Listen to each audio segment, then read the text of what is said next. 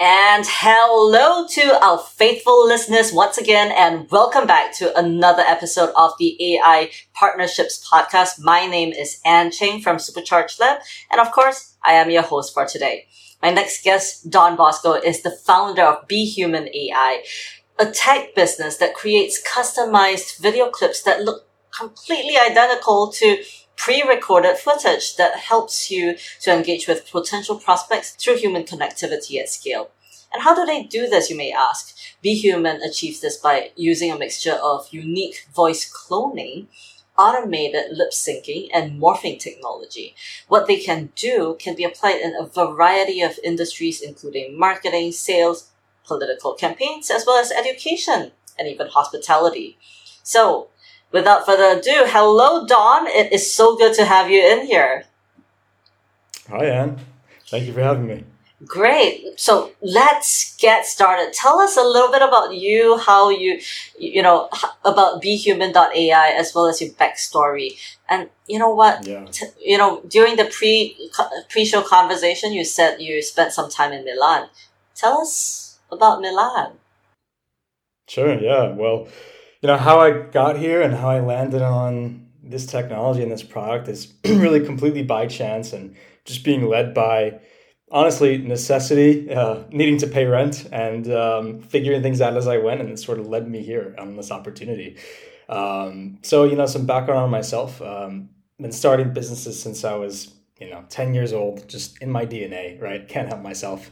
It's almost a disease at this point. But I ended up going to study finance at a school called Bocconi in Milan, and my family's from Italy originally, so I love Italy and I love Milan, but ended up realizing I didn't want to work for a bank. I didn't want to push numbers in Excel all day.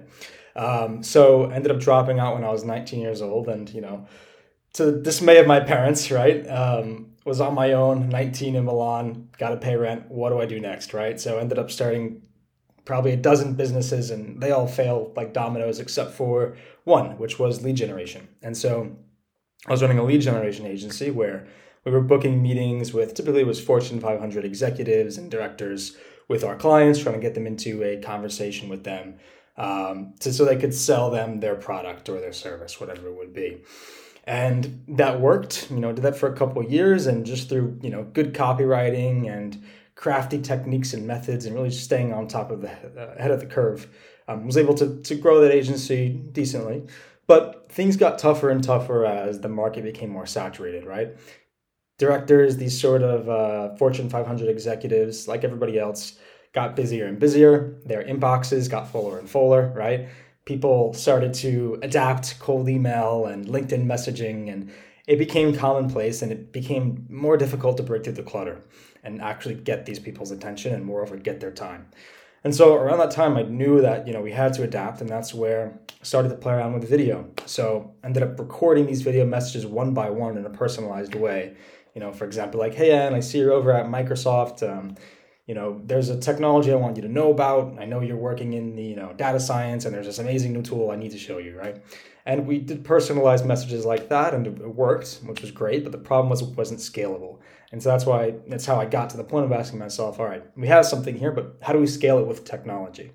And at that time, I really thought, okay, this is great for lead generation. And we developed something that was great for lead generation. But then I started to get people who would reach out to me from industries I never expected: politics, healthcare, automotive. And that's when I saw, okay, there's a larger opportunity here.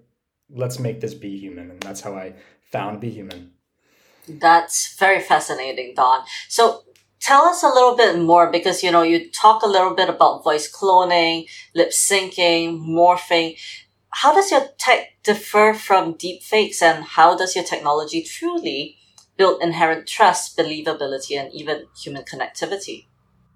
Mm-hmm. Yeah, definitely. I mean, our motto is human connections at scale, really. And, we see that as our main product, is we're enabling you to generate human connections with any number of people, right? And so the human aspect is super important to us. But to answer your question about deepfakes, so, the difference between what we do in a deepfake is, think of it more like painting a masterpiece, right?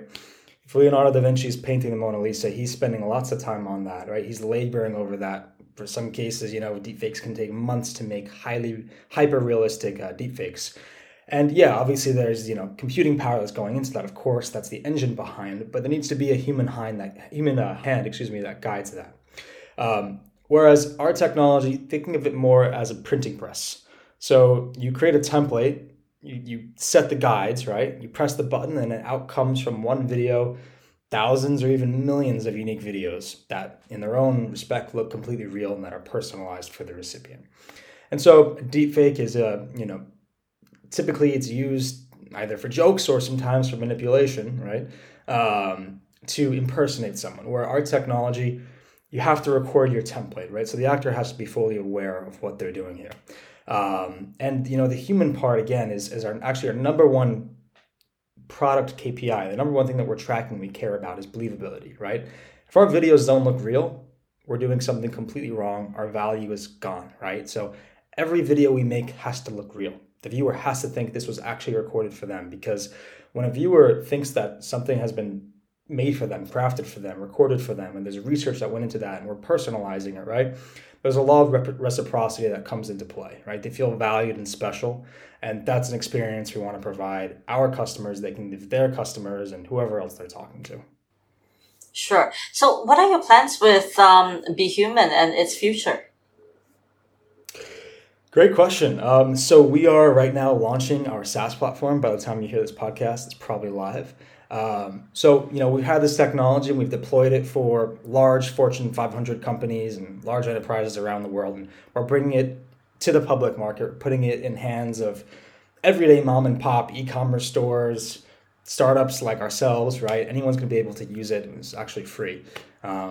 So that's one thing. We're bringing this to the public market. But then the next thing we're doing is we're continuing to innovate. So we have a really, really strong R&D pipeline. What we're moving towards is the ability to have human conversations where you ask me a question and I respond and we're going back and forth and it looks completely real, but I'm not actually here, right? And so we're working towards this technology. We're super excited about it. Great. So as an AI practitioner, what is your greatest challenge and how have you been able to overcome it? Yeah, I'd say, the biggest thing about AI, the biggest challenge, the thing that people oftentimes miss, is the contextual nature of AI, right? AI is great. It's probably the biggest innovation, since the internet itself, right? But it needs to have a context, an environment that's predefined to operate in, to train in, of course, and then solve a specific task. So you need to think about AI with the context in mind, right? And I think the best AI is AI that is cleverly designed so that the context is planned, of course, so it can work. But then when users use the AI and interact with it, it doesn't feel like it's stuck in a box, right? So AI works best when the creator plans around its usage in the most clever, out-of-the-box way, where the machine has what it needs to operate, yet users feel like someone just waved the wand and there's magic happening. So there's a lot of thinking that goes into it, right, in strategic planning. But creativity applied to AI is where I see magic. Great. So, I'm a practitioner of marketing AI and, I've noticed that today more than ever, there's been this massive competition for everybody's attention, from billboards to buzz, from engagement to advertising. How do you think the quest for attention will play out in a world of accelerating artificial and even super intelligence? Yeah, great question. And it's important to think about the long-term trends here. I mean, this race, this competition for attention, it's been going on since humans have been humans, right? Starting when there's a herald in the town square on a soapbox yelling out advertisements, or put a poster on a wall, or an ad in a newspaper, or the first online ad, and leading up to what BHuman is, right? It's a natural evolution, and you think about where is this trend going. The first thing is that it's accelerating, right? So it takes a couple hundred years of newspaper ads, and then the next medium is direct mail, and the next medium online ads, and so things are getting faster and faster. Where every 3 years, if you haven't switched mediums or changed strategies, you're behind the game, and your competitors are getting attention, and you're not. So we're seeing that the pace is becoming far more rapid here. Where this is going is that the digital space will end up being indistinguishable between what's real and what's not real, right? I mean, that's just the natural direction things are heading. And so right now, a consumer sees a video, they know, okay, this video, as long as there's no obvious manipulations, right? This video, it's real, right? Video for us is a source of proof, a source of truth, really. And that's going to change, just as images, right? People think, okay, that photo may have been doctored, right? They have that trained in their mind now, but maybe 15 years ago they didn't. And the same thing will happen with video, where people start to imagine, okay, maybe this video was manipulated in some way. That's going to happen maybe in 5-ish years down the road from here. And so we're constantly innovating, but this will become not a defect, but rather a feature, right? Where people can say, whatever service they're interacting with online, right? They're able to have more smooth and seamless communication because you can do things like BHuman, and so it'll make communication easier, right? Yeah, for sure. So we're coming to the end of our podcast quite quickly. Just a quick wrap up. What words of advice would you give to younger startups trying to get going? What are the biggest lessons you've learned within your journey, and how do you think startups, especially young startups, could find their fit and make a sale and establish consistent and scalable revenue? Mm-hmm. Yeah. Well, the first advice I'd give to a founder is to emotionally detach from the results of what you're working on, the external results, right?